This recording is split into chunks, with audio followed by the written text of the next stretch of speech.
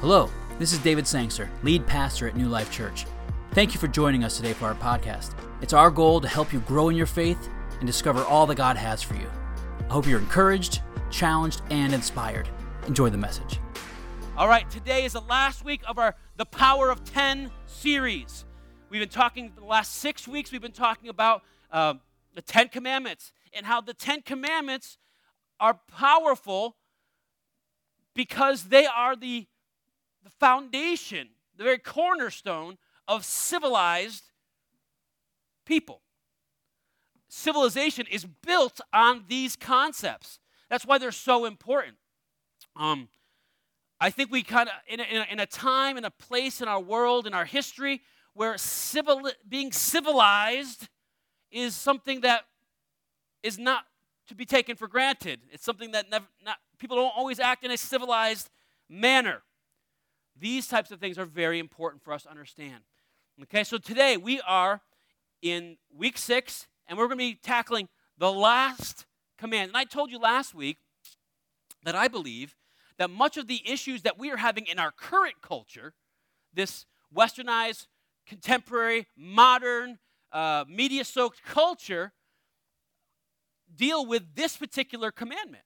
Many of the problems are systemic from not following this commandment. So, the title of today's message is one single word, and it's content.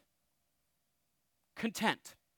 And the big idea is this: if we are not grounded in the love of God, thank you, Scott, for picking those songs. If we're not grounded in the love of God, we will begin to believe our self-worth and ultimate happiness is found in the world's stuff. In the world's stuff. Our culture says more stuff equals more happiness. You don't believe me? Look at the credit card debt rates for our current time. More stuff equals more happiness, even if you really don't own it. You need, fill in the blank. You need it. Oh, here's the really good one. It goes from you need to, you deserve. You deserve, fill in the blanks. You deserve it. Just swipe it. Just swipe the card. You deserve it. Here's one. You have arrived when you obtain, I was watching a show with my wife the other day. You know this by now. I like watching HGTV stuff. Home renovation stuff, because I'm just like that. And this one buyer of this home, she based every decision, my wife and I were laughing at it because she probably spent way more than she could afford, because she based every decision on, will people know that I have made it? Everything was, does this bathroom say that I've made it? We need to upgrade this bathroom. This doesn't say I made it. It's like, wow, you're really concerned about what other people think about you. I've made it. I've done it. Does this pink color say I've made it? A pink color? So we have this idea that the next ... is going to bring us happiness. At least until the next thing comes around. Because the ... is a moving target. Right? Because once you obtain the ... there's always another ... circling around you like a vulture. So that's what the culture tells us. Scripture says more Jesus equals fullness of joy. That's what the Scripture says. More Jesus equals fullness of joy. Now that sounds so simplistic and so like churchy. I get it. I know. But I'm telling you, the more you get this concept, the more the other things don't really matter as much. So, commandment number 10. Here we go. Don't covet. Like, okay. Well, here it is. Deuteronomy 5:21. Do not covet your neighbor's wife. That goes back to last week's sermon. Or desire your neighbor's house, his field or his male or female slave, his ox or his donkey, or anything that belongs to your neighbor. Don't desire your neighbor's stuff. Stop worrying about keeping up with the Joneses, whoever the Joneses are. We gotta stop looking lateral. Here we go. What does it mean to covet? That's a word that's kind of used in the Bible, covet, but we don't really break it down very often. It means to yearn, to possess, or have something. To covet is a sense of discontentment. Always be yearning to have something else. I'll be honest. Pastors sometimes covet. Sorry. Especially when the new iPhone comes out. Actually, the last few iPhones have been like, well, who cares? But anyway, when the next technology comes out, and I'll be in the church world, I'll tell you what it's hard. It's hard to see somebody leave your church to go to another church. What do they have that we don't? And to try to keep up with the Joneses of church world is not easy. And pastors get sad. It's all around us. It's something that happens, right?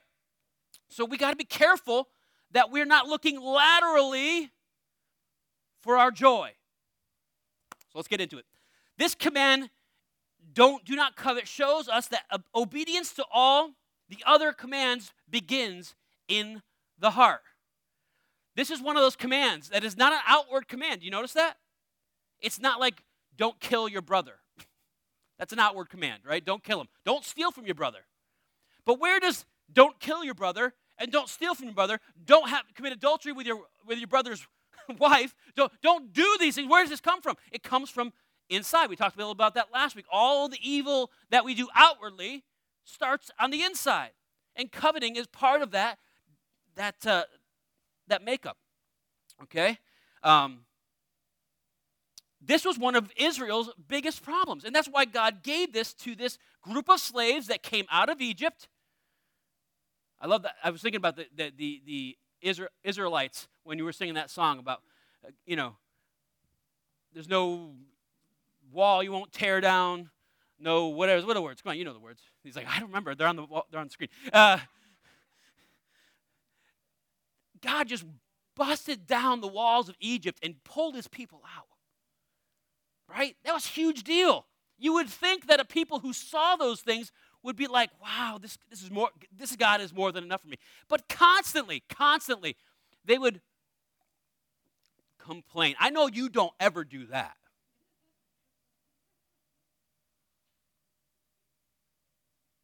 Look at my wife. She's like, yeah, you want to talk, pal. I know you never complain. But they would complain.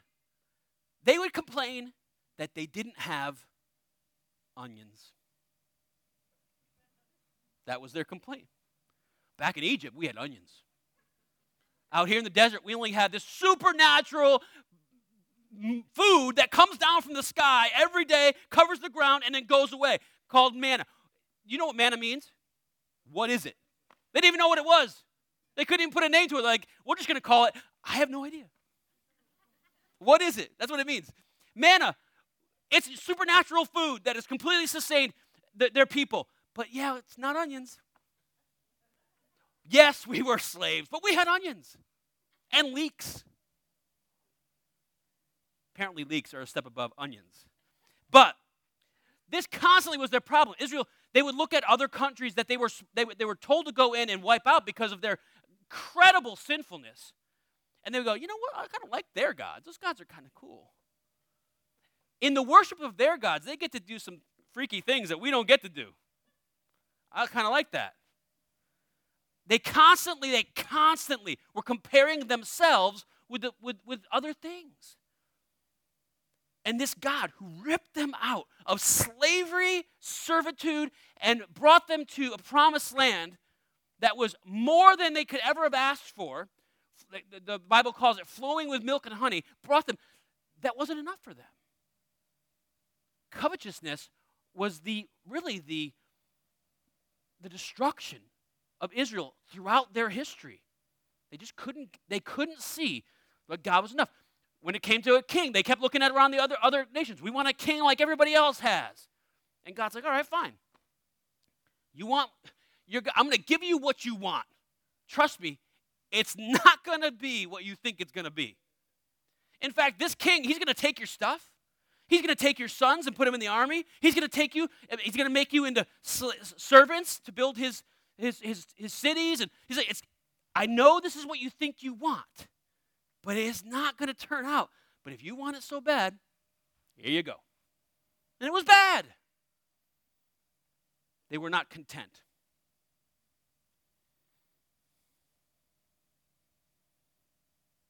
Starts in the heart. We talked about this a little last week, right?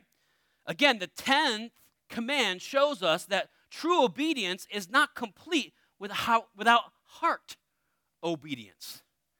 The last commandment really tells us that all the other stuff, if you could just make yourself do all the other things, but yet your heart wasn't right with God, it's only skin deep. He wants your heart to be right as well. They're not only about loving God, they're not only about loving God and our neighbor. Outwardly, tangibly, and practically, they're also about how our hearts are before God. Luke chapter 12 says this.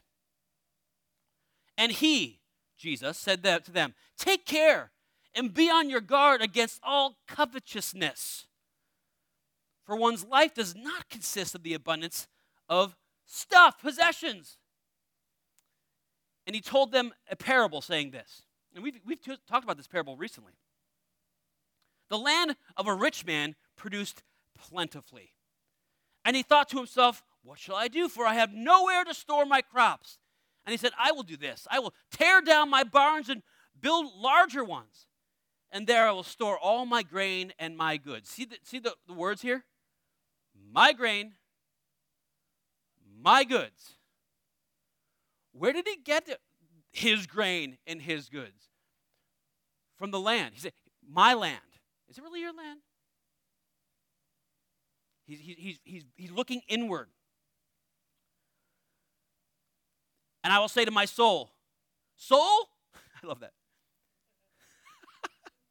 You can see this guy looking into a mirror, right? Soul, you have ample goods laid up for many years. Relax, eat, drink, be merry.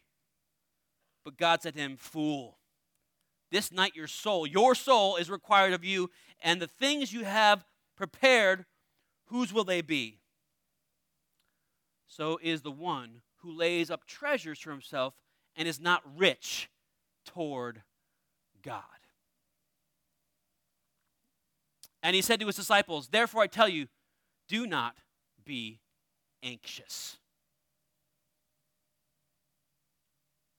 Do not be anxious. J. Kim, in his book, it's a long title, so here, bang, Analog Christian, Cultivating Contentment, Resilience, and Wisdom in a Digital World, that's the title. Good book, recommend it, says this. A life of increasing contentment, resilience, and wisdom is something we're all after. Yet most of us know that the digital age has dangerously undone some of the necessary work of such a life. I mean, think about this. Our social media-soaked culture creates a perpetual tunnel vision that fixes our gaze on self, our comparison of self with the world around us, leading to the loss of contentment. That's what I'm talking about. Our culture is so connected that we are so the world has become a global neighborhood.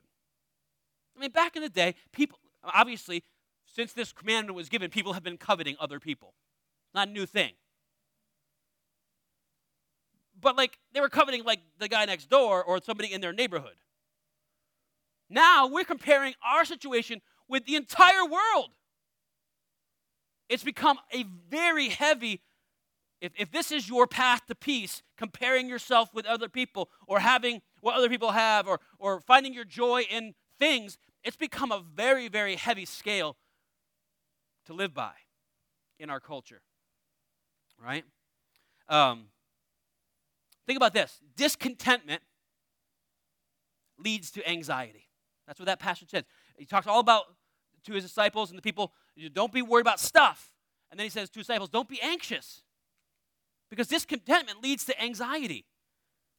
Anxiety leads to depression. Depression leads to despair. And despair leads to death. In our affluent society, where people have access to all these things, we've never had a suicide rate higher than we do right now.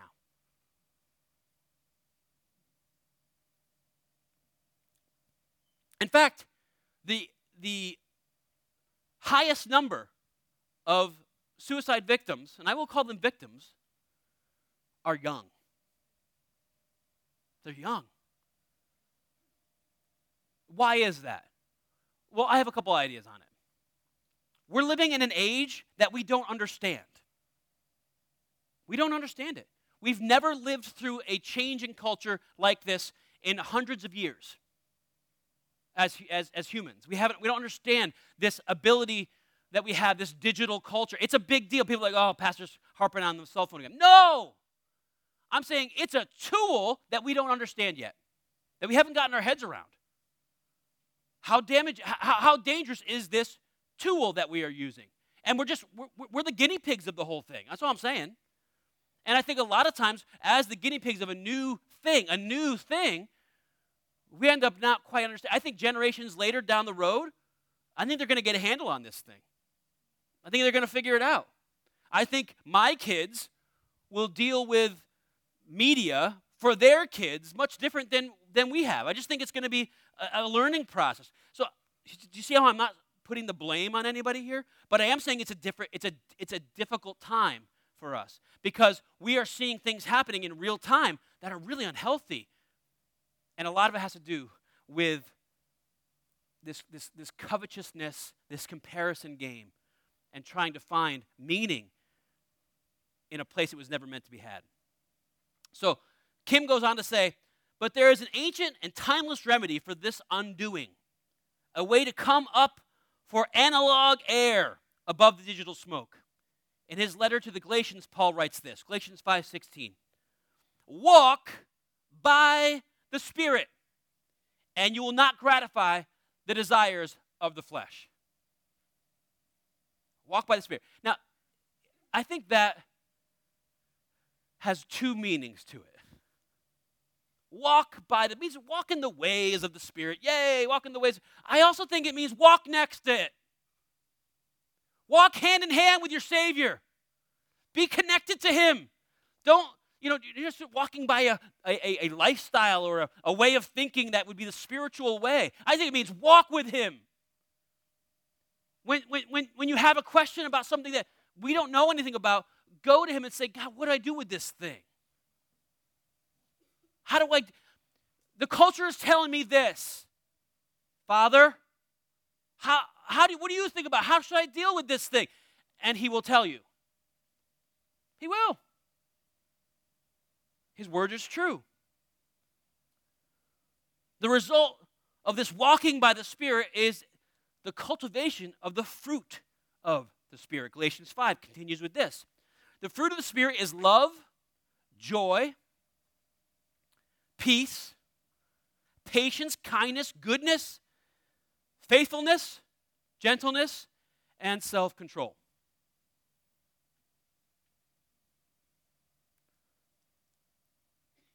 I think those are some of those, if not all those things, are novel to our culture today.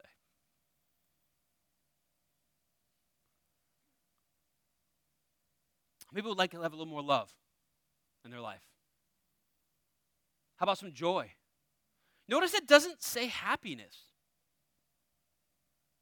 It's not in there.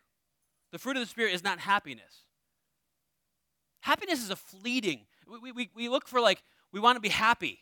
Happiness is a fleeting emotional response to a thing, to a stimuli. Joy is a concept of being filled with contentment and the life in the midst of any circumstance. That's what I want. I mean, I want some happiness too. I like going to Disney World and riding rides and feeling happy until I get in the next line and have to wait for 4 hours. Then I'm not happy. And then I'm happy because the ride was good. I mean, see what I'm saying? But joy is different than happiness. So I'm just picking on one, but joy, peace, patience, kindness. We could use some kindness. Church, we should be kind. If we're filled and we're walking with the Spirit, we should be a kind people. We should not be known by what we hate. We should be known by who we love. So much of our Christian culture is known by what we quote unquote hate, instead of being known by the things that we love. I'm saying we can't, hear me, church. We can't accept everything. That's not how it works. But we can be loving in everything. Whether they receive it or not, that's up to them. But we have to do our job. Patience, kindness, goodness. These are not a set of disconnected, optional, pick and choose attributes on a Christian buffet. Oh, I'll take a little love. I'll leave the patience part. It's like Brussels sprouts to me. I'm not going to eat the patience part. No, this is not a buffet. This is a definitive characteristic of a single fruit of the Spirit. Undeniable results of a life inhabited by God as we patiently and steadily walk the way of Jesus. Think about this. Fruit is a sign of life. Fruit is a sign of life. Living trees bear fruit. Dead ones don't. In the same way, those who are inhabited by the Spirit of the living God will bear fruit. And what is one of those fruits? Joy. If you are inhabited by the living Christ, the fruit that is going to grow in you is one of them's joy, one of them's love, one of them's patience, kindness. I mean, come on. That's what the church should be known for. We got to stop being like the sourpuss people, Guess I'll go to church. You wouldn't want to go to church with me, would you? No. You're miserable all the time. I'm not going to church with you. Right? Think of it, right? I'm a Christian. Can't do much, but guess I'm going to go to heaven, I think. I don't know. Would you want to be a Christian? No! That's awful sounding. Come on, people. These should be fruits that are living in our lives. If we're maybe that's the problem. Maybe we're not seeing the fruit because we're not actually connected to the Holy Spirit. We're not connected to Christ. We'll get to that a little later. But I'm telling you, we could change this around. The church should be the most enjoyable, happy place for anybody to walk into. Especially because we have coffee.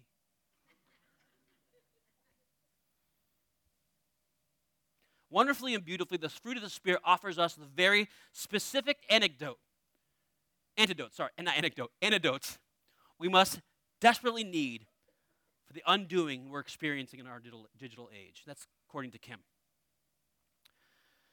I told you I had a lot today. In my personal devotions, in my reading lately, this particular thing has been coming up a lot. And you never notice that, like, you'll read something and God's doing something in you and everything kind of comes together? Well, in my devotional, morning devotional by Paul David Tripp, I'm reading through this devotional called New Morning Mercies. And he had a devotional thought that says this: contentment celebrates grace. Contentment celebrates grace. The contented heart is satisfied with the giver and is therefore freed from craving the next gift. Right? Contentment is satisfied with the giver. Sin does two very significant things to us all. First, It causes us all to insert ourselves into the center of our worlds. Insert ourselves into the center of our worlds, making life all about us. In our self-focus, we are all too motivated by our wants, our needs, and our feelings. And because we tend to be more aware of what we don't have than of the many wonderful blessings that we do have. That was Israel's problem right there. They were far too aware of what they didn't have instead of what they did have. I mean, these people are literally following a cloud by day and a pillar of fire by night. Through the wilderness. Oh, wait, you're thirsty? Let me split open a rock and give you some water. I mean, this is their life. This is their existence. And they're like, yeah, I want some onions.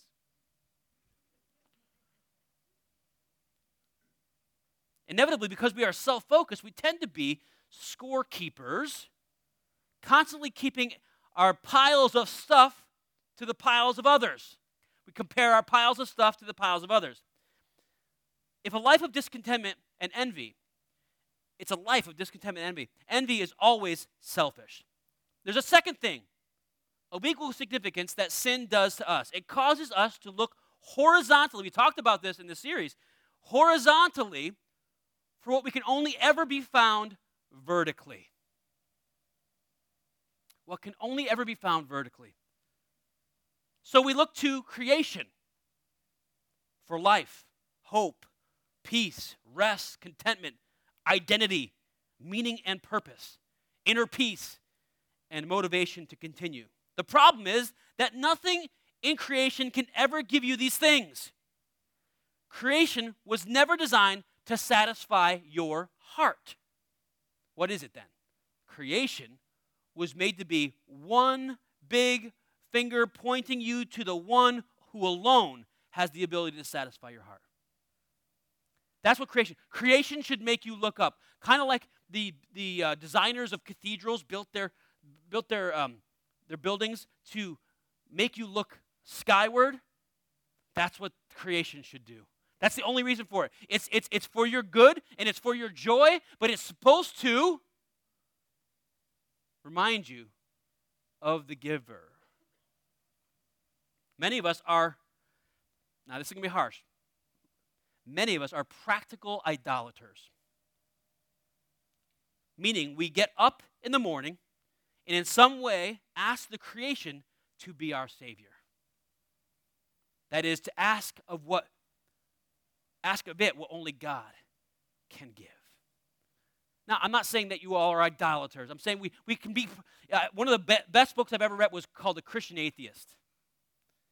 And what it was this concept of practical idolatry or practical atheism. We believe in God, we know about him, we read about him, we love him, but we spend our days acting as if he doesn't exist or as if he's not enough when he is. Psalm 73 says this, "Whom have I in heaven but you? And there is nothing on earth that I desire besides you." That was that song we sang today. Right? You're all I want. You're all I want. My flesh and my heart may fail, but God is the strength of my heart and my portion forever. These are the words of a man who learned the secret of contentment. When you're satisfied with the giver because you have found in him the life you are looking for, you are freed from the ravenous quest of satisfaction that is discouraging. That is the discouraging existence of so many people. St. Augustine was correct when he said, "Your heart will rest only ever when it has found its rest in him." Let me say it again. My heart will rest only ever when it has found its rest in him. He is the one of the most beautiful fruits of grace. A heart that is content, more given to worship than demand, more given to joy of gratitude than the anxiety of discontent. Philippians 4:11 says this, "For I have learned," now this is Paul talking, "for I have learned to be content in whatever circumstance I find myself in. He does not say, I have learned to be happy in every circumstance. He says, I've learned to be content in every circumstance. I know how to make do with little, and I know how to make do with a lot. In any and all circumstances, I have learned the secret of being content, whether well-fed or hungry, whether in abundance or in need. I can do all things through Christ who strengthens me. Can we just bring that back to that other verse? We walk by the Spirit. Yes, walk in the ways, but walk hand in hand with the Spirit. I can do all things through Christ who strengthens me. You know what that verse is used out of context every day? Well, I'm poor today, but I can do all things through. No, that's not what it means. It means I can endure, I can go through, I can live a life that is not happy all the time. I can live in a marriage that is not sunshine and rainbows right now, but I can walk through this with God and my spouse. I can go through this together. We can do all things through Christ, hand in hand with the Holy Spirit, walking in the Spirit. I can do this. And I am not going to let my quest for happiness destroy my life of contentment and joy in God. That doesn't mean you shouldn't have goals, right? Let me ask you a question. For those of you who are not married here today, if that's one of your goals, don't be discontent with your current status. Instead, make yourself into the person that you would want to be in a relationship that you will someday have. Instead of thinking about, oh, I'm not married, I'm not in a relationship, my life sucks. Say, I'm going to spend this time getting so close to God and walking in the Spirit that when God brings that person around, I'm going to be able to give him everything or give her everything that God wants me to give. We have to learn to be content in the place that we are right now. That doesn't mean we're going to stay there for the rest of our lives, but we're so self-focused. Well, all of my friends, blah, blah, blah. Guess what? Your friends are not as happy as they look on Instagram.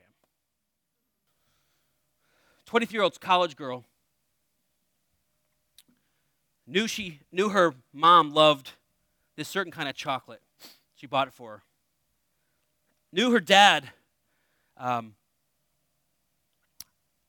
a particular thing that he liked, bought it for him. Knew her nephews wanted a certain game system, so she bought it for him.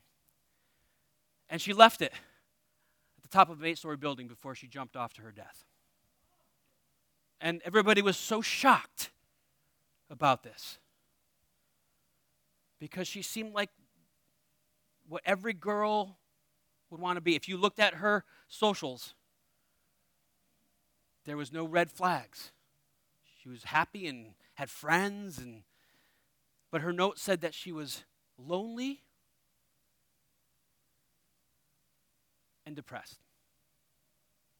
Folks, we're not going to find happiness in stuff. We're not going to find joy in attaining the thing that my friend has or comparing the piles of stuff.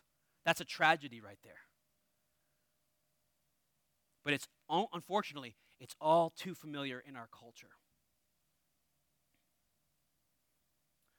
1 Timothy 6, this is Paul writing to Timothy, a young man. He said this, but godliness with contentment is great gain. For we brought nothing into this world and we can take nothing out. If we have food and clothing, we will be content with these. But those who want to be rich fall into temptation, a trap, and many foolish and harmful desires which plunge people into ruin and destruction. I don't know I can't say it better than that, but I feel like he could be writing to Enfield, Connecticut in America in 2022 and use the same terminology. For the love of money is the root of all kinds of evil. And by their cravings, think about that, by their cravings, that's what covetousness is, it's cravings. By their cravings, some have wandered away from the faith and pierced themselves with many griefs. It is God and His grace alone that can make peaceful living possible for each of us. Connection to God by His great grace gives us all we need for a thriving life. You're all I want. You're all I want. Maybe that needs to be our mantra. You're all I want, God. When those things kind of like show themselves, the shiny things. I was laughing the other day. My daughter was trying to tell me about something. My youngest daughter was trying to tell me about something. And she couldn't get it out. She was like so distracted. It was Lisa and I were just like laughing because she was trying to tell us something, but she just kept like she couldn't stay focused. She just kept like everything was so Lincoln would say something from the other room and he was playing or something, and it wasn't really that important. But no, it wasn't. It was just like something silly, but she just couldn't get it out. It was just like she was so distracted by all the things that was hilarious. And I'm thinking, sometimes that's me. Sometimes that's me. I get pulled away and distracted from the most important things in my life by stupid, shiny things that don't really matter that much. I'll be honest. I don't know if you're with me, but I'll be honest. That's me sometimes. And maybe we need to refocus and say, God, you're all I want. You're all I want. Thank you so much, worship team, for that song. That was so perfect.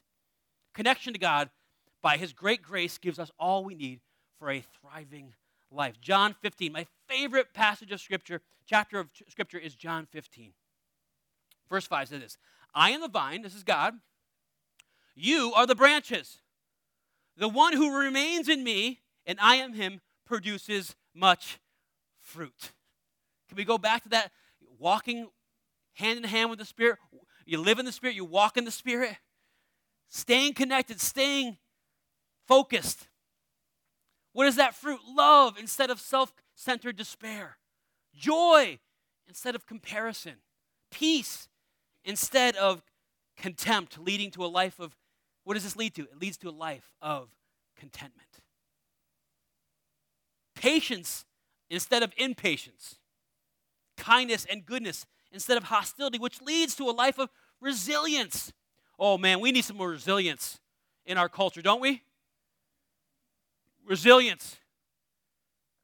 If I hear that word triggered again, I'm going to get triggered. That triggers me. Everything triggers you. You need to be more resilient. Kindness and goodness replaces that thin skin. Right? Because our meaning and our value has nothing to do with what somebody says about us or does to us. Our meaning and value comes from the person that we're walking hand in hand with. That's God and His Holy Spirit. So we can be thick-skinned. We can have grace and love even when somebody is, quote-unquote, triggering us. Faithfulness instead of forgetfulness. Gentleness instead of outrage. Self-control instead of reckless indulgence, leading to a life. All this will lead to a life of wisdom. Now, John 15 continues with this. The one who remains in me and I in him produces much fruit, because you can do nothing without me. So it's not on you to produce the fruit.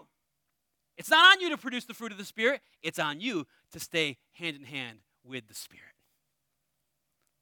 To stay connected to Him. That's your job. Your job is to stay connected to the vine. Your job is to walk hand in hand, to walk in the Spirit. And it's His job, through the life-giving person of Christ, will produce that fruit in you. It's not your job to produce fruit. Don't get overwhelmed by it. Just stay connected.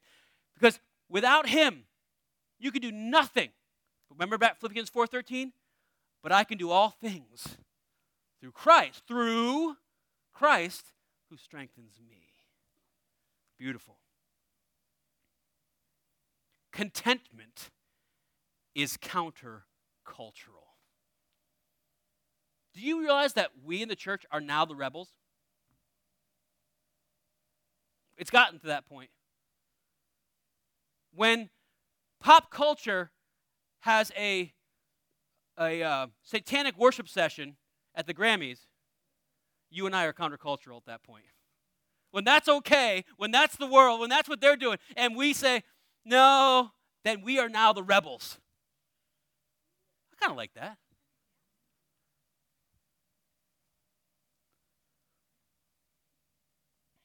Contentment is countercultural. Look at the condition of our world. Is it marked by love, joy, peace, patience, kindness, goodness, faithfulness, gentleness, self-control? Is our world marked by those things? Let's bring it home. Is the church? It's a good question, right? Because the church is not an entity. The church is you. The church is me. Am I marked by those things? And I would have to be honest with you and say, not the way I should be. So what is my job? My job is I got to pull myself up by my bootstraps, and I got to have more patience. No, that's not how it works. My job is to get more connected to the vine. Is to walk hand in hand with the Spirit. We can be all these things if we're connected to the vine.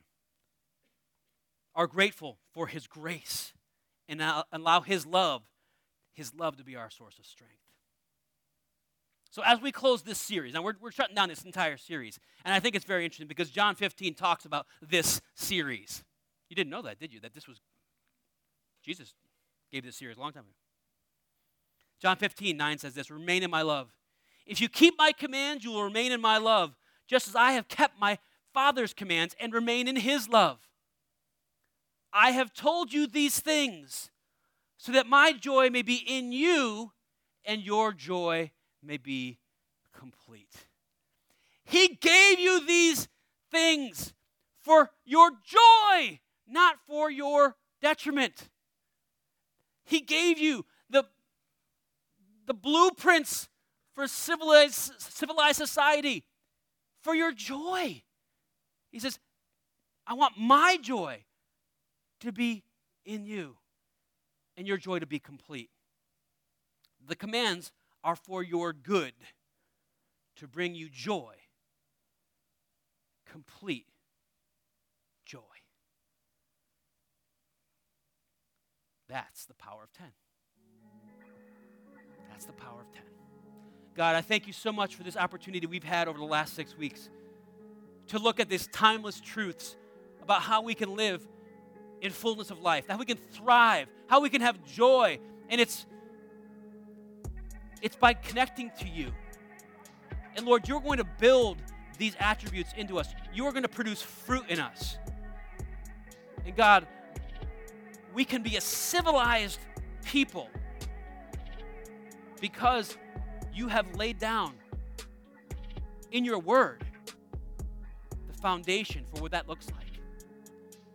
God, I pray that nobody in this room would be overwhelmed by having to do X, Y, and Z or 1, 2, 3, but they would feel encouraged today that their one and only job is to be connected to the vine, the very life source of creation, to walk hand in hand with the Spirit. So God, I thank you for my brothers and sisters. Lord, forgive us where we have transgressed. Lord, forgive us for looking to the creation as a place to find our joy and happiness and fulfillment instead of looking to you. And today, God, we're going to keep saying, you're all I want. You're all I want.